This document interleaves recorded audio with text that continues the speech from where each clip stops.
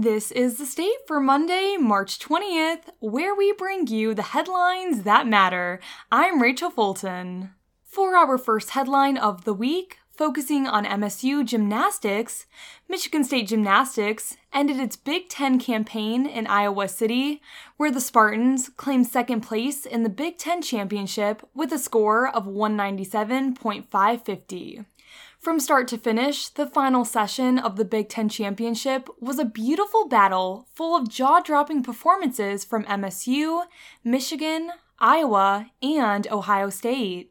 Michigan kicked off the Big Ten Championship on the floor. Senior Nia Smith started the Spartans off with a solid 9.850 to set the tone for the evening.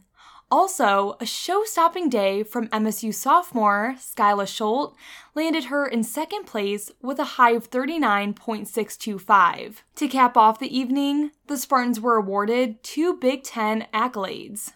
Nikki Smith was named Big Ten Freshman of the Year, the same title Schultz acquired just last year, and head coach Mike Rowe clinched Big Ten Coach of the Year for the second year in a row. With every Spartan gymnast scoring above 9.850 on the floor, the Spartans ended rotation 1 with a 49.425.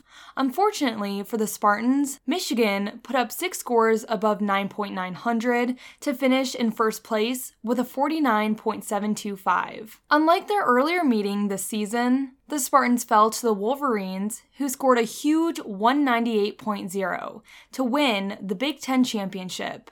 Michigan State finished second, and Minnesota followed close behind with a 197.250. It was not the outcome the Spartans hoped for, but luckily for them, their season is not over yet.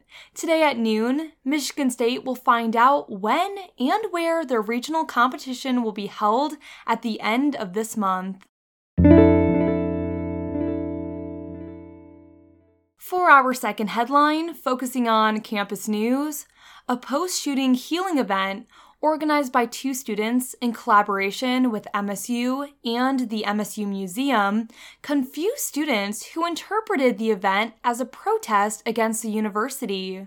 Psychology sophomores Hannah Greenspan and Kieran Krafthaver were inspired to put on a community-centered healing event by Krafthaver's blog, Spartan Stronger, which gives students the opportunity to post testimonials about the February 13th mass shooting at MSU.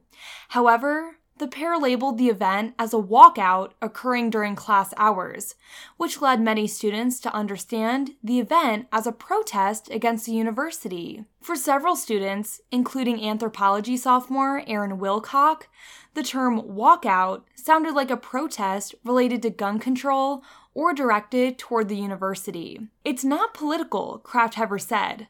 I feel like people need to reel that in. We are kicking ourselves for calling it a walkout. The confusion kicked in when the event was rescheduled to Sunday, March 19th, after heavy snowfall on the Monday it was originally scheduled for.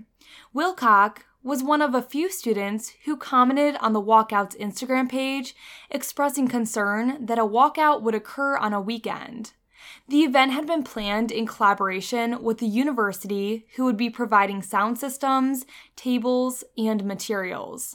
When Greenspan and Krafthaver saw the need to reschedule because of the weather, they originally decided on Wednesday, March 15th, but were told the university couldn't support them with materials if the event potentially interrupted 2 school days, leading the pair to reschedule for a weekend. Greenspan and Krafthaver said it was never meant to be a protest against the university.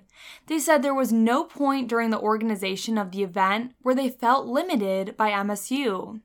The rescheduled event was held yesterday at Demonstration Field. After a short speech from Greenspan and Krafthaver, index cards were available for students to record their experiences from February 13th.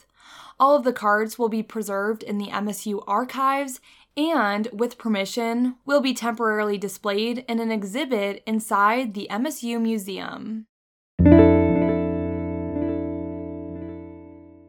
For our final headline of the day, focusing on city news, Ingham County Health Department, or ICHD, will be participating in an opioid lawsuit settlement targeted at funding prevention and treatment efforts during the opioid epidemic. Proposed multi-billion-dollar settlements from a national lawsuit against Teva Pharmaceuticals, Allergan Pharmaceuticals, CVS Pharmacy, and Walmart Pharmacy are being joined by Michigan, which could bring in a huge amount of money to the state's municipal governments over 13 years, according to a press release from State Attorney General Dana Nessel's office. Municipal governments are eligible to participate if it is currently litigating against the defendants or has a population of 10,000 or more.